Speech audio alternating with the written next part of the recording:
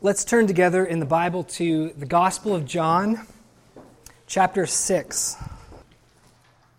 We're going to read from verse 1 to verse 15. Verse 1.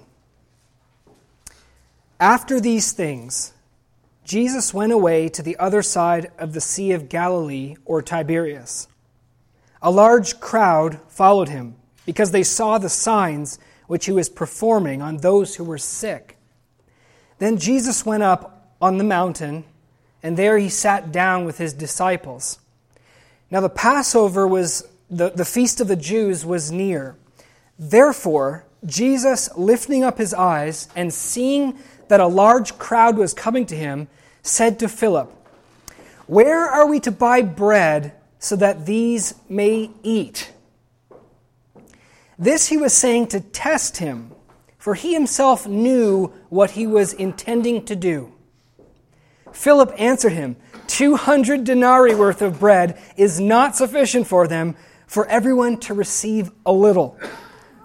One of his disciples, Andrew, Simon Peter's brother, said to him, "There's a lad here who has 5 barley loaves and 2 fish, but what are these for so many people?" Jesus said, "Have the people sit down." Now there was much grass in the place, so the men sat down, in number about 5,000. Jesus then took the loaves, and having given thanks, he distributed it to those who were seated, likewise also of the fish, as much as they wanted. When they were filled, he said to his disciples, "Gather up the leftover fragments so that nothing will be lost."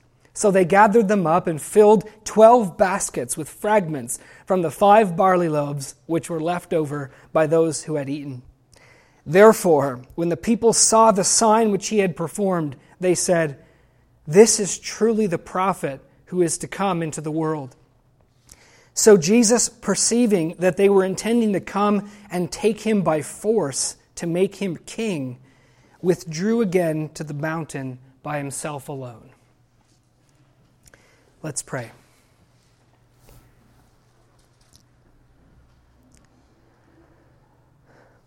Our glorious Father in heaven,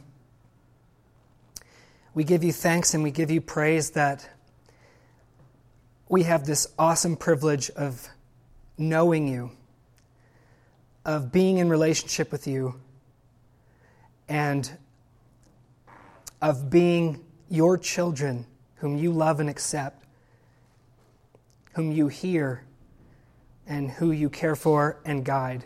And Father, we ask that this morning that you would instruct us and teach us through the preaching of your word. Father, we ask that what happens would be something that transcends what man can do. And we pray, Lord, that by your Holy Spirit, you would help us to hear your word, your truth that sets us free. Help us to see Jesus. Help us to understand him. Help us to understand what he's doing, what he's saying. Help us to see the relevance of it to our lives today. Father, help us today, through the hearing of your word, to have a bigger view of you and to leave here, Lord, praising you and thanking you and being changed by you. And Father, we commit this to you. In Jesus' name we pray. Amen.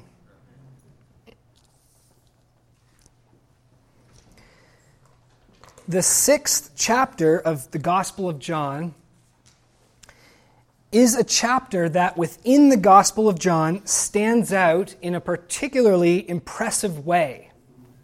The 6th chapter. And that's saying a lot about this chapter because, as you know, the entire Gospel of John stands out in an impressive way, right? So to say that what we're saying here is that within an already amazing book, we have here a particularly amazing chapter. Why is that the case with the 6th chapter of John? Well, there are at least 2 reasons. First of all, John chapter 6 contains 2 unusually spectacular miracles that Jesus performed. The feeding of the 5,000 and him walking on water, which we didn't read, but that's what follows next. Unusually spectacular miracles. magnificent demonstrations of omnipotence. True? Awesome, even by the standard of the whole Bible, right? So if you scour the Old and the New Testament, you're going to find, these ones are really at a high level of awesomeness. After the feeding, the crowd itself recognizes this miracle to be on the level with Moses' miracles, right? They say, this is the one who's like Moses. Moses gave us bread in the wilderness. Moses did miracles at this amazingly awesome level. Of course, God through Moses. God was using him in that way, and they recognized that same kind of thing in Jesus. Just imagine for a moment if you saw a man praying for the sick, and the sick were healed. And you'd say, wow, that's really impressive. That's really miraculous. But imagine further that you saw that man feed a crowd at the Spectrum with a Happy Meal. Okay? And you say, well, that's just another level, like this man.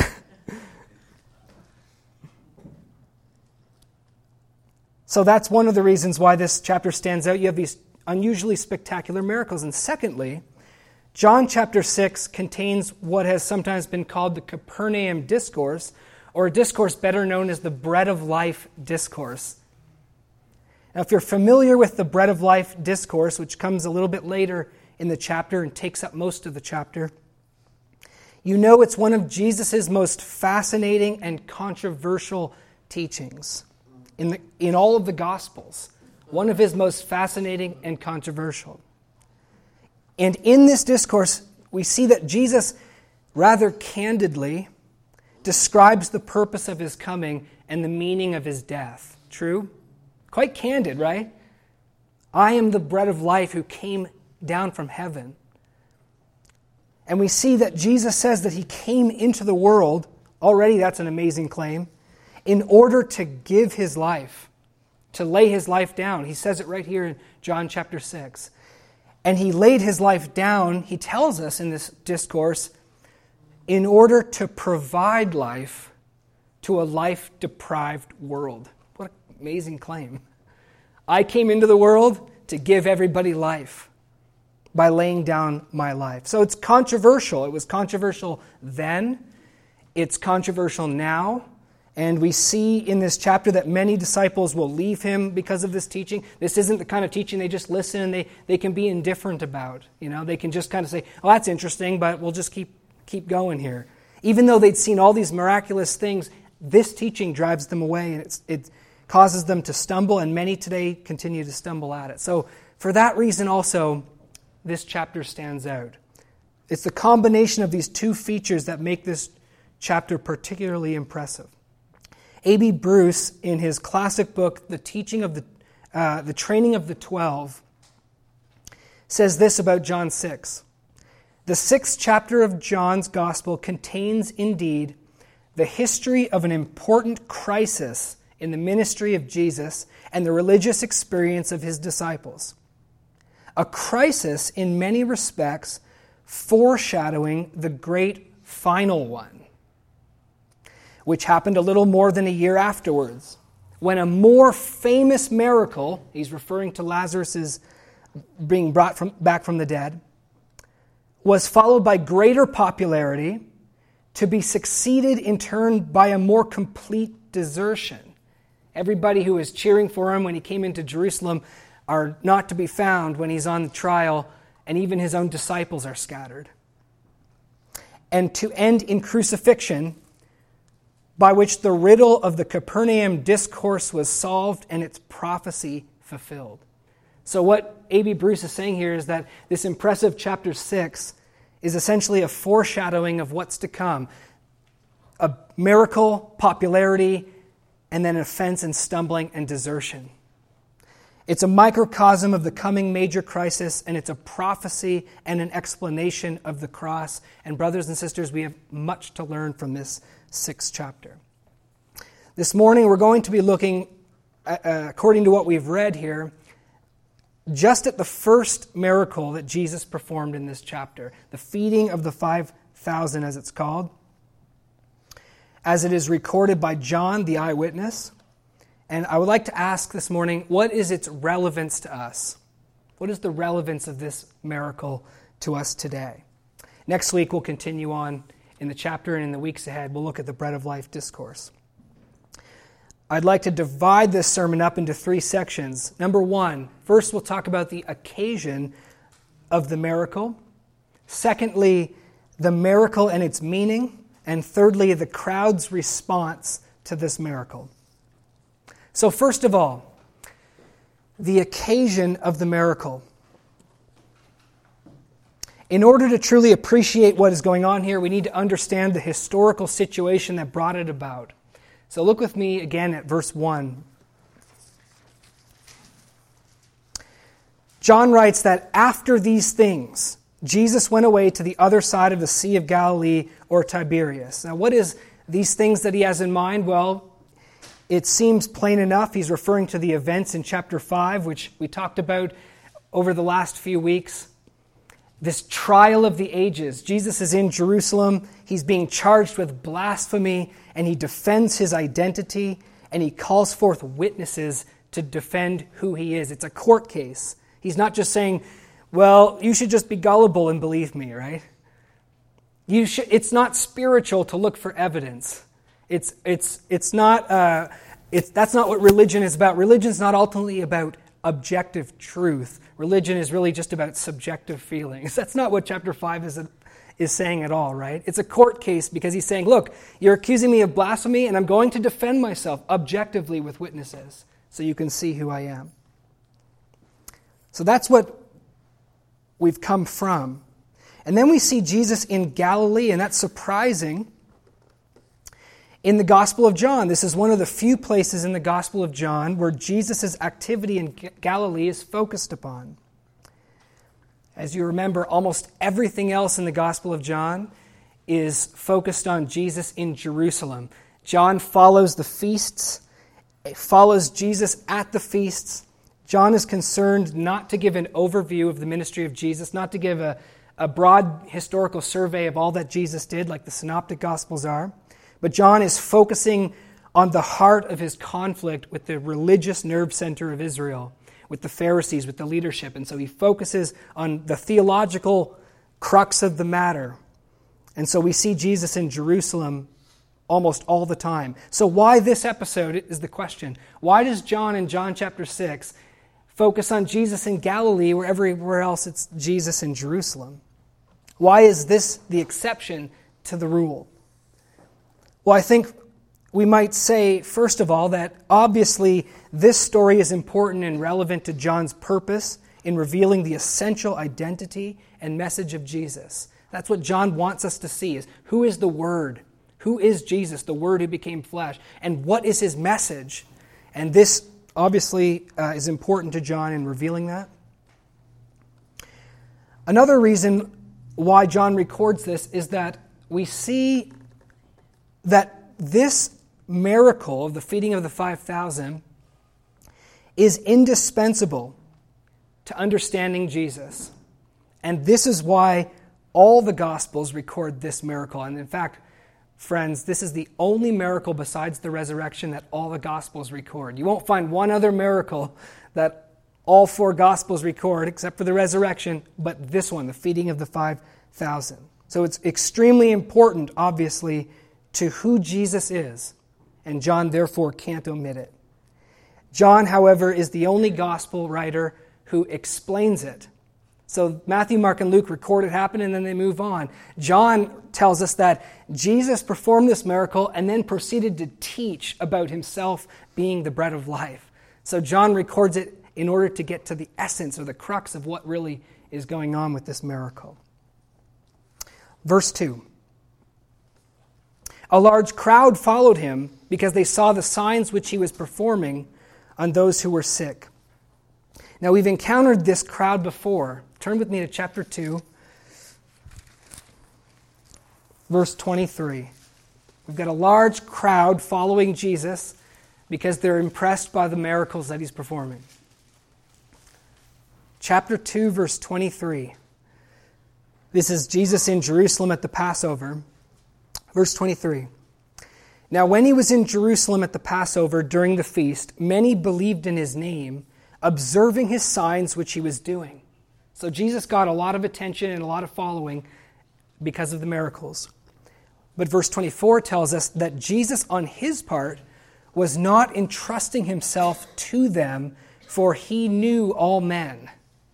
And because he did not need anyone to testify concerning man, for he himself knew what was in man. So this is an interesting thing. A crowd follows Jesus, truly impressed by him, thinking, man, this man is from God. Nicodemus says in the next passage, we know you're a teacher sent from God. No one could do the miracles unless God were with him. And Jesus isn't impressed by that. Isn't that interesting? Maybe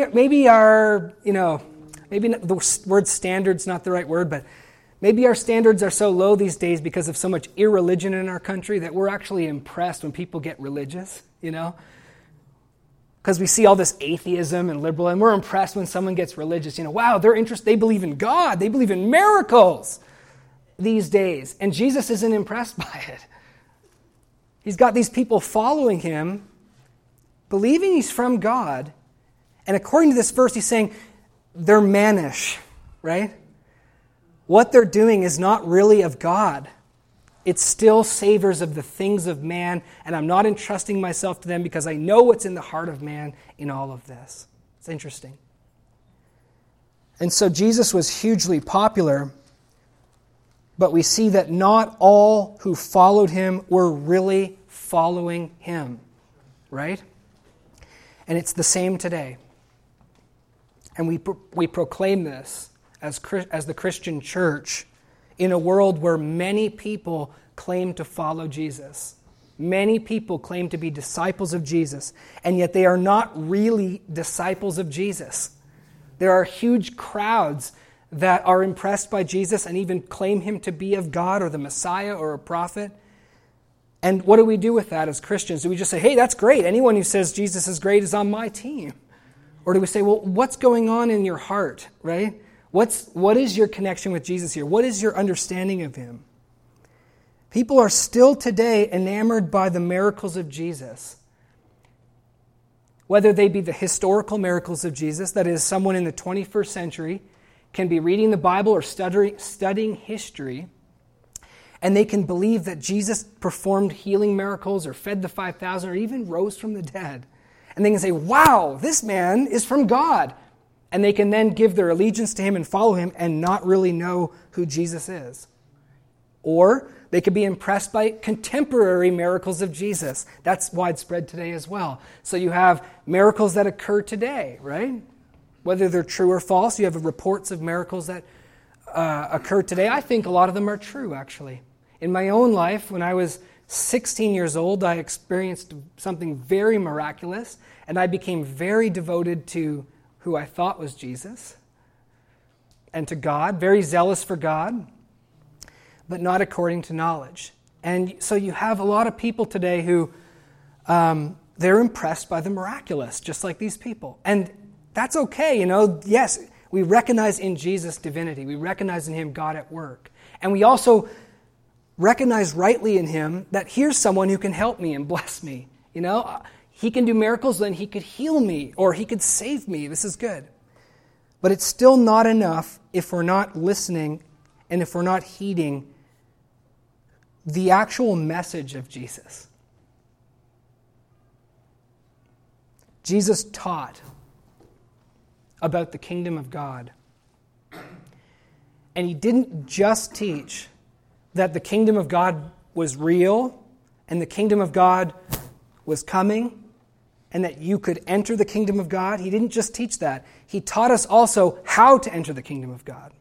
He taught us what is required to enter the kingdom of God, and he made it perfectly clear, didn't he? He said, unless your righteousness exceeds that of the scribes and the Pharisees, you will not enter the kingdom of heaven. And what you need to do is you need to put all other concerns in your life as secondary, and you need to seek first God's kingdom. That needs to be primary concern in your life. And you need to seek first his kingdom and his righteousness. That's what you need. And Jesus taught lots of parables that the righteous will be the ones who inherit the kingdom of God, and the unrighteous will not inherit the kingdom of God. So it's not just a message of there is a blessing from God that you can have. And that's true, there is. But Jesus teaches us how to get that blessing. You need to be righteous. And he teaches us that that is a righteousness that exceeds the scribes and the Pharisees. In fact, Jesus over and over again teaches people that that standard of righteousness is actually perfection. Just think about it. What must I do, Jesus, to inherit the kingdom and eternal life? What does Moses say? He says to keep the commandments. Here's the commandments. Okay, you lack one thing, so you're not going to get in. Right? He wasn't saying to that rich young man, you're set, you've kept all these things from your youth, you're in. Let me just point out one thing that you need to kind of improve on in the time being, but you're really okay. He's telling that rich young ruler, you've kept all these things, you lack one thing, you're not going to make it. Which is why the disciples said, who then can be saved, right? If that's the standard, Jesus, who can be saved? So my question is for this world and all these crowds that follow Jesus, are you listening to what Jesus is saying? Or are you just impressed by the miraculous, the fact that he is from God, the fact that he brings blessing and promises blessing? Are you listening to what he's saying about what is required to enter the kingdom of heaven? The fact of the matter is, Jesus is pessimistic about man's righteousness. True? That's what you get from his teaching. He's not optimistic about man being righteous and entering the kingdom of God. He's repeatedly deflating people's optimism that they're going to make it according to their own righteousness. He is not optimistic about what man can do, but he is optimistic about what God could do. He didn't just come into the world to throw a wet blanket on everybody, right? And say, there's a blessing and you can't have it because you're not perfect, right? There's a blessing and he continually taught us you can have it, but you need to realize how you can get it, and it's not going to be through your own righteousness and through your own obedience to the law. It's going to be, as he taught over and over and over again, through faith in me. That's how you're going to get in. That's how you're going to receive eternal life. Are you listening? Well, obviously this crowd wasn't. Because we see as we go on in chapter 6, as impressed as they are already by his miracles and as super impressed as they're going to be by the feeding of the 5,000, when Jesus proceeds to tell them that they need to believe in him in order to receive eternal life, they say, we're out of here, right? This isn't the idea that we have. Let it not be said of any one of us that we have failed to truly follow Jesus, that we have failed to heed his actual message. Let it not be said of any one of us that we just got excited about Jesus as the Messiah and the blessing he could give, and we totally missed this message of righteousness and faith in him. Verse 3. John chapter 6, verse 3. Jesus went up on the mountain, and there he sat down with his disciples. Scholars are unanimous. This is the east side of Galilee, and today the Golan Heights. Just for a little historical note, geographical note. Verse 4. Now the Passover, the feast of the Jews, was near. Now why does John tell us this? Now we can either take this as a bare chronological fact, that John is just simply telling us, the Passover was near. Interesting. Does that have any relevance to this story? No, it's just interesting. Or we can see that there is a connection here between the nearness of the Passover and the miracle that Jesus performs. In fact, in my Bible, verse 5, and I know some of your Bibles won't make this clear, but other Bibles will, there's a connection between verse 4 and 5. Now the Passover, the feast of the Jews, was near. Therefore, Jesus, lifting up his eyes and seeing the large crowd was coming to him, said to Philip, etc. So Jesus actually initiates this miracle in light of the fact that the Passover is near. Now, what's the connection? I'd like to ask a question for you Bible buffs. What is the main difference between the feeding of the 5,000 and the feeding of the 4,000? Are you familiar with the feeding of the 4,000? So you know that all the Gospels record the feeding of the 5,000, and Matthew and Mark record another feeding, the feeding of the 4,000. And my question is, have you noticed in your Bible reading what the major or main difference is between these two feedings? And it's not the size. It's not the size. Is it something to do with the child who had a certain amount of fish and bread? No, it's not the size. You know, obviously 5,000 in one, 4,000 in another, 5 loaves and 2 fish in one, 7 loaves and 2 fish in another, 12 baskets afterwards, 7 baskets at the end. You know, those are all differences and they're important. But what's the main difference? Is it that the 5,000 is Jewish and the 4,000 is Gentile? No, I've heard that, but I don't think that's. I don't believe that's quite true. But I'm thinking of something else. And here's the main difference, and you can check this out on your own time and in your own study. The main difference between the feeding of the 5,000 and the feeding of the 4,000 is necessity. In the feeding of the 5,000, there's actually no necessity for Jesus to feed them. The disciples, if you compare all 4 Gospels, actually tell Jesus, hey, you know, we should probably send these people away so that they can get some food. If we wait too much longer, it's going to be kind of a crisis. So let's send them away. Right? They all think that's the thing they should do. So there isn't a necessity for Jesus to feed them. They could be taken care of by sending them away. But if you look at the feeding of the 4,000 in both accounts, Jesus himself says, you know, I have compassion on these people. They've been with me 3 days. If we send them away, they're going to faint on the way. It's not going to be good. And so in the feeding of the 4,000, Jesus says, we have to feed them. But in the feeding of the 5,000, what we see here is that Jesus performs this miracle not by necessity, but by free design. He initiates. He freely chose to do this. This miracle is brought to the situation by Jesus. It is not brought out of him by the situation. And this is important because what it shows us is that this miracle is meant to accomplish something beyond meeting their physical hunger. There's something else Jesus is getting at with this miracle. It's not just we need to feed them.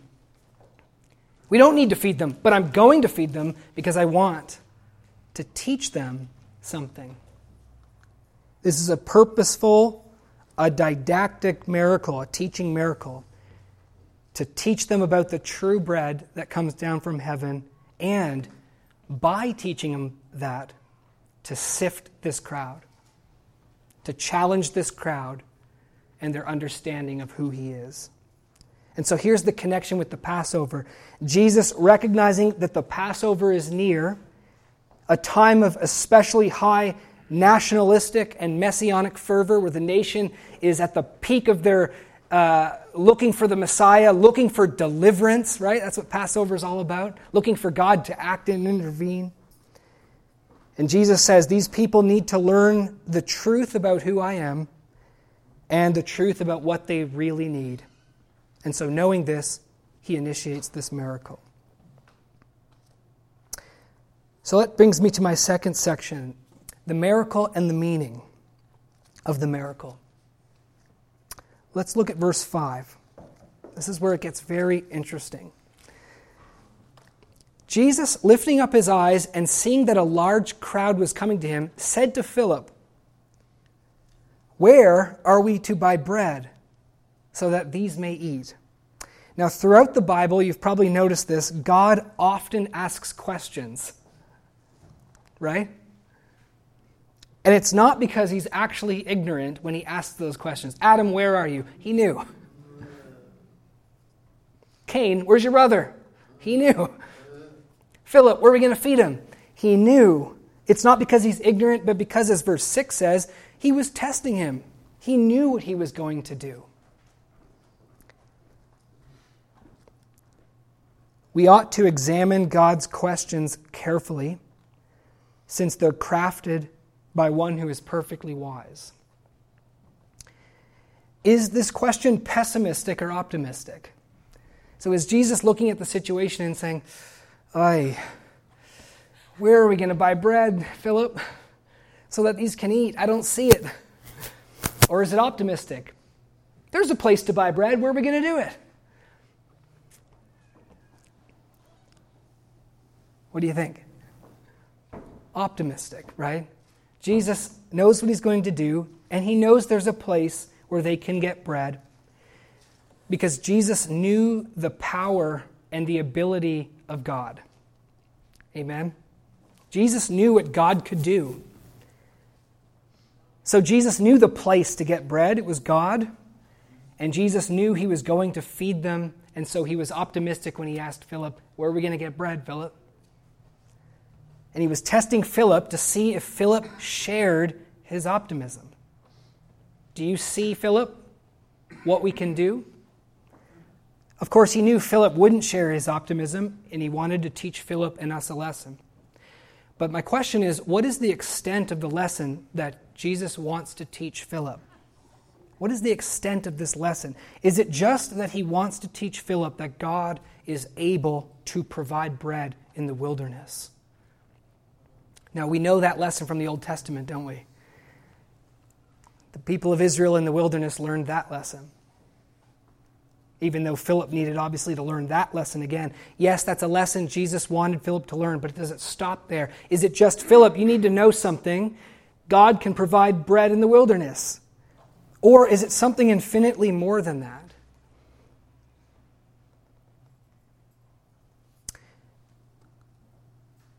This phrase, "buy bread," and in verse 27, if you look with me in verse 27 of chapter 6, Jesus says, "Do not work for the food which perishes, but for the food which endures to eternal life." These two phrases, buying bread or working for food, and Jesus obviously moves towards takes these things into the bread of life discourse, are unmistakable echoes of Isaiah 55, where it talks about buying food and bread, doesn't it? Why do you labor for bread that doesn't satisfy? Why do you buy that which doesn't fill you? Listen, and your soul will live, and I'll make an everlasting covenant with you.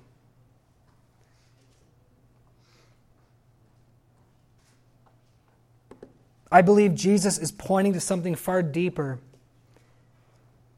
below the surface of this physical need that they have. I believe Jesus is pointing to what the Old and New Testaments are pointing to, and that is the need for that which brings eternal life. A bread that doesn't perish, a bread that doesn't leave you unsatisfied, a bread that you receive in which you never hunger again and you have it unto eternal life. In other words, the need for Christ himself, the need for righteousness, the need to enter into the kingdom of God and eternal life. You need this bread. And might not Jesus be subtly asking, brothers and sisters, to Philip, beyond just the surface, which is a true need, where are we going to buy bread for all these people? Might he be asking also, where are all these people going to receive righteousness and eternal life? Where are we going to get that from? That's a big question, isn't it? And I believe Jesus is doing this to teach that lesson. Verse 7, Philip is strongly pessimistic. 200 denarii worth of bread is not sufficient for them, for everyone to receive a little. And I don't think this is Philip speaking from a place of real calculation, but really just a place of shock. He looks at the crowd. He looks at the money they have. He looks at the work that would be required to feed all these people. And he says, your question is absurd, Jesus. From the perspective of human ability, your question is absurd. And I think Andrew, too, in verse 8, when he comes with the lad's loaves, I think he's probably laughing about it. Like, well, here's some food, but what's this? Now, I'd like to make this point, and this is the most important point of my sermon. There is such a thing as good pessimism. Do you believe that's true? It would have been ridiculous for Philip to be optimistic about this situation from the human perspective, wouldn't it? So imagine if Jesus said, where are we going to buy food for all these people? And he's not thinking about God, he's just thinking about man. And he goes, well, I suppose what I could do is I could gather up all the money that we have and I could run to town, get a job. I could work for a few months. I mean, maybe they could hold on, you know? It would be ridiculous for him to be optimistic from a human perspective. So Philip has, in a sense, a good pessimism when he's considering the situation from a human perspective. It's an absurd request if we're considering this from what man can do. But there's a similar absurdity in the deeper matter of righteousness. Instead of a healthy pessimism, when it comes to human righteousness, in this world there's a ridiculous optimism. True? A ridiculous optimism. So God says, you need to be righteous in order to enter the kingdom of heaven. Your righteousness needs to exceed that of the scribes and the Pharisees. Well, I suppose if I increase my efforts, double down, attend church more, read more self-help books, pray more, make fences around the commandments, spend more time in fellowship, I suppose I could do it at some point, maybe. Or another very common optimism that people throw in there is that they say, well, it doesn't look too optimistic in this life, but I have an infinite amount of time to work on this thing, so I'm optimistic in what I can do. Have you ever heard that? I'm optimistic about what I can do because I have an infinite amount of time, not realizing that it's appointed once for men to die and after that to face God on Judgment Day. Philip recognized the situation. Look, there's no way we can feed these people. They need food now. They're not going to get it from us, from a human perspective. And brothers and sisters, there's a holy pessimism that this world despises. Yes. Right? There's a holy pessimism that this world despises. The world, the non-Christian world, hates to recognize their limits. Isn't that what society is mad about these days? You can see it reflected in the natural world and the sciences as well, right? We don't like limits. We want to be able to do basically whatever we want. We don't want anyone to be able to say, you can't. It's not possible. We don't like to admit defeat or failure. The world promotes an indefatigable or tireless optimism in man. And you hear it with phrases like, you can do anything that you want if you put your mind to it, right? Or similar phrases like that. And they get upset with you if you suggest otherwise. When Brad and I go on campus and talk to people, one of the most common things I hear is when I tell people, you're unrighteous, you're a sinner, you're guilty, and you're not going to be righteous by what you do. And they look at me like, why would you be so pessimistic? Why would you... That's so depressing. That means there's no hope. God is the God of hope, right? So why would you throw that wet blanket on me?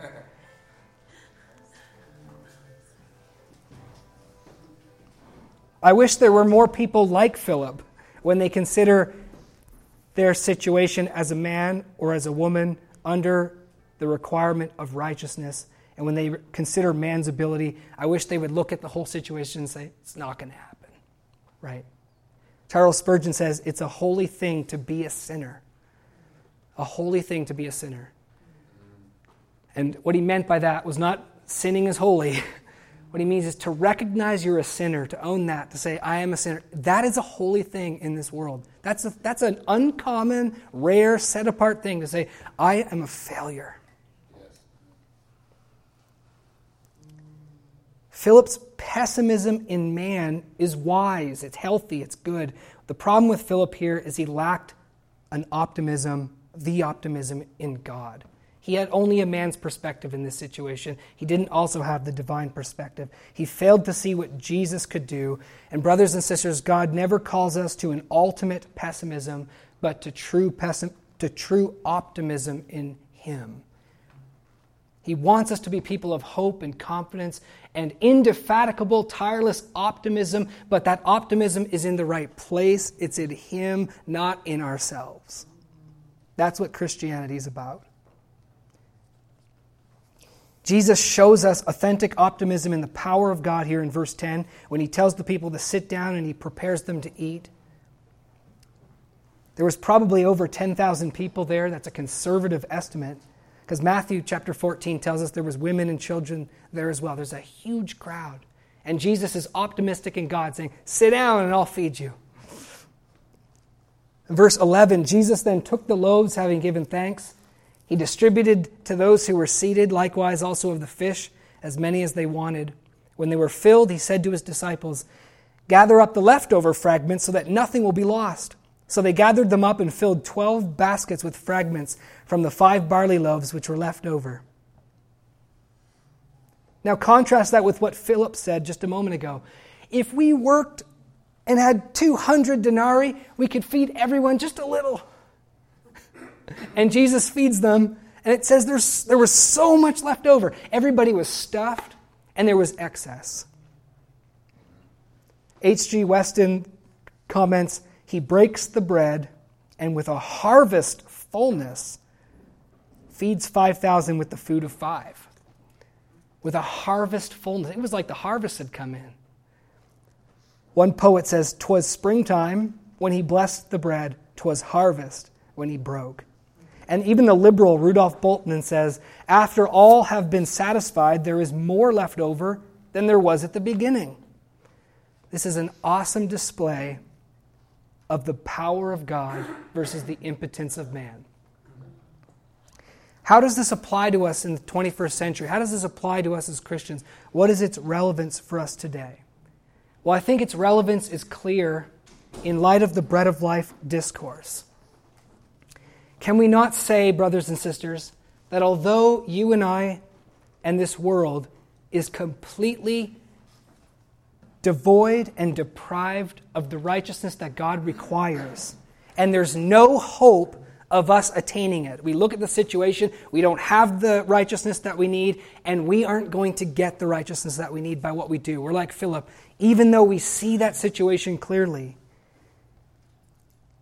God has in His love provided an overflowing and superabundant righteousness to meet all of our need in Jesus Christ. Isn't that true? Do you think that's the message that Jesus wanted to convey when He performed this miracle? I do. I don't think it was just, you need to know that God can provide bread in the wilderness. He's leading to something deeper. You need to know that God can provide eternal life to you through me. Superabundant and overflowing. On the cross, Jesus took all of our sin. Not some of it, not most of it. He's not saying, let me take the lion's share of it and you do a little bit after. He took it all. And He fully satisfied the wrath and the justice of God by paying the penalty that we deserve.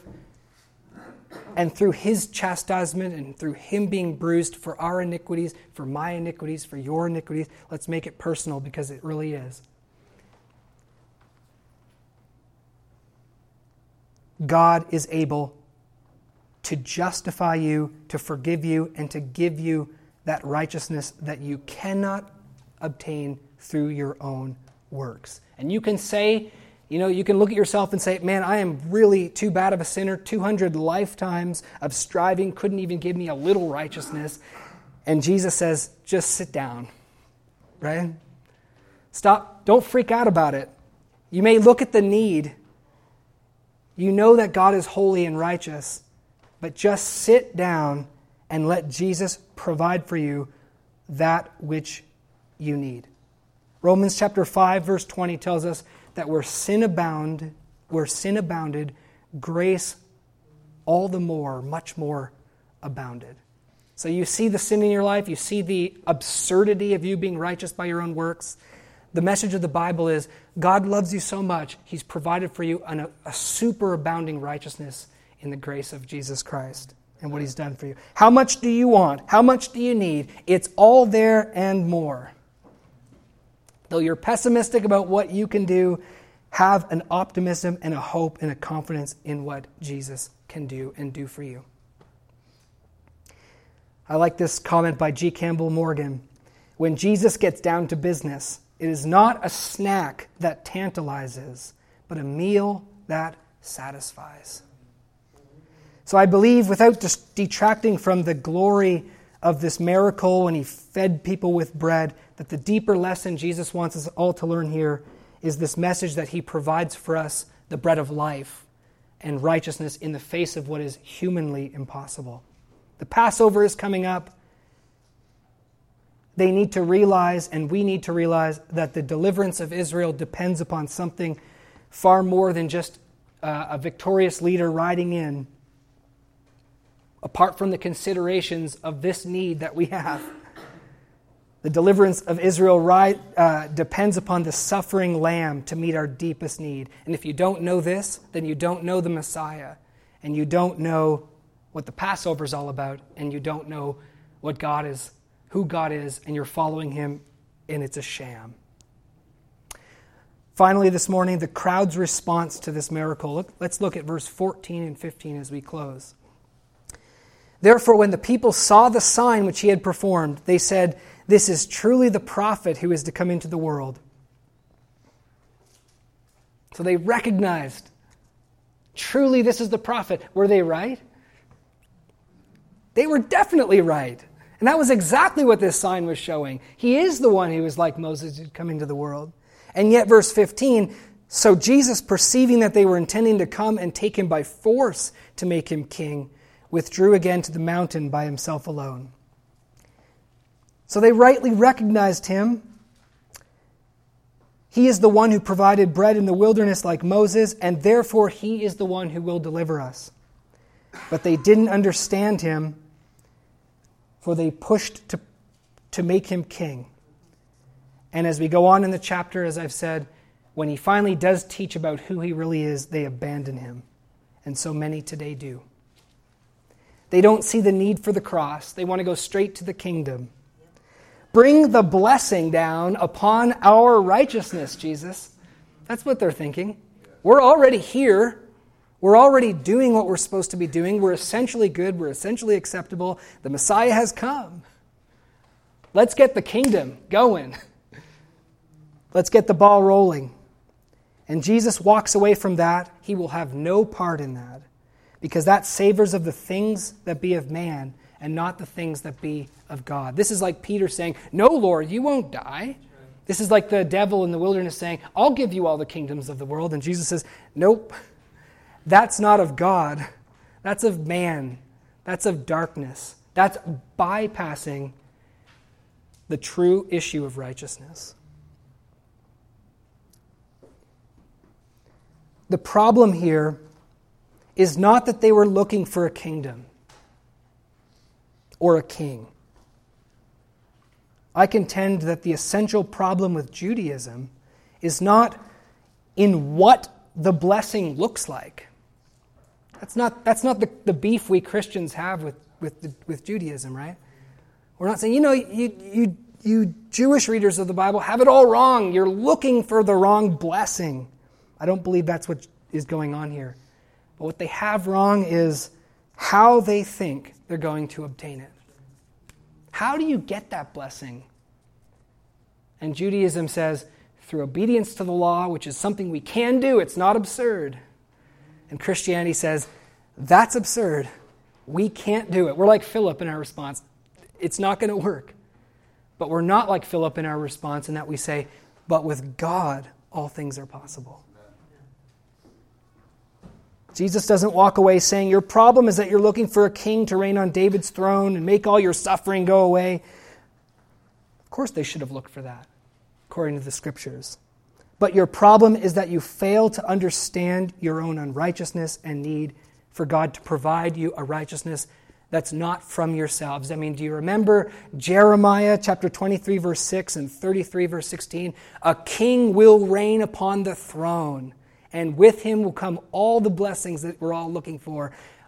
And this will be the name that he is called. The Lord, our righteousness, right? So he's going to reign, he's going to bring blessing, but let's understand who he is and why that blessing can come, because he is the Lord, our righteousness. And that's what the problem is here. The very first, there's 3 Passovers in the Gospel of John. The first Passover we saw, Jesus comes in and cleanses the temple and says, you at your religious best are an offense to God. The second Passover is near here, and Jesus is therefore teaching them, and John and the other Gospels recognize this as an indispensable moment in the ministry of Jesus because, number one, the feeding of the 5,000 proclaims that he is the Messiah like Moses, but it also corrects and sifts that crowd and is meant to teach them their need to be pessimistic about man and optimistic about God when it comes to righteousness. And then the third Passover, which we'll see eventually, is the Passover, and I quote Edmund Clowney, where Jesus would go to Jerusalem not to wield the spear and bring the judgment, but to receive the spear thrust and bear the judgment. He goes to Jerusalem for us in order to provide for us that righteousness, that bread, that life, by dying for us. Are you heeding the teaching of Jesus, the message of Jesus, the meaning of Jesus? Or like these crowds, are you just excited about the concept of blessing, the divinity of Jesus, and missing the point that he came into the world to lay his life down for you? May we learn the lesson of the feeding of the 5,000, which is to have a holy pessimism, a healthy and holy pessimism in the ability of man, and to have a tireless optimism in God. And I just want to tell you again, because we can't hear it enough, Jesus loves you, and he cares for you. I mean, if he cared for these people in the feeding of the 4,000, he says, I have compassion on them. They're going to fall down if we send them away. And this was that mixed up crowd, this misguided crowd. He still cared for them. How much more does he care for us to provide for us our essential need? And this is what we proclaim in the gospel of the good news. Jesus loves you, sinner, even though you don't deserve it, even though you are a rebel, even though you do deserve the spear thrust in your own heart. Jesus came to take that for you because he loves you, he cares for you, and he provided this for you in his death. He died for you. Remember that this morning. That's his purpose for coming, so that you could be blessed because he doesn't want you to perish. That's why he came. If you're not a Christian, I pray that you would recognize that this morning. You would see the absurdity of trusting in your own works. You would see God's standard, that it is perfection, and that you would discover in Christ all that you need for eternal life. And if you are a Christian this morning, I think most of us are, let us rejoice in the abundance of righteousness that Christ has provided for us. Let's rejoice that he didn't do some of it or most of it, right? That he did all of it for us. He gave us a meal. He invited us to his table and he said, eat. It's yours, it's free, and it's filling. It will do what you need. Let's rejoice and let's be thankful to him daily, and let's proclaim together where our real hope lies, where our optimism is. Not in human beings and what we can do, but in the power and the love of God. Let's stand together and give God thanks.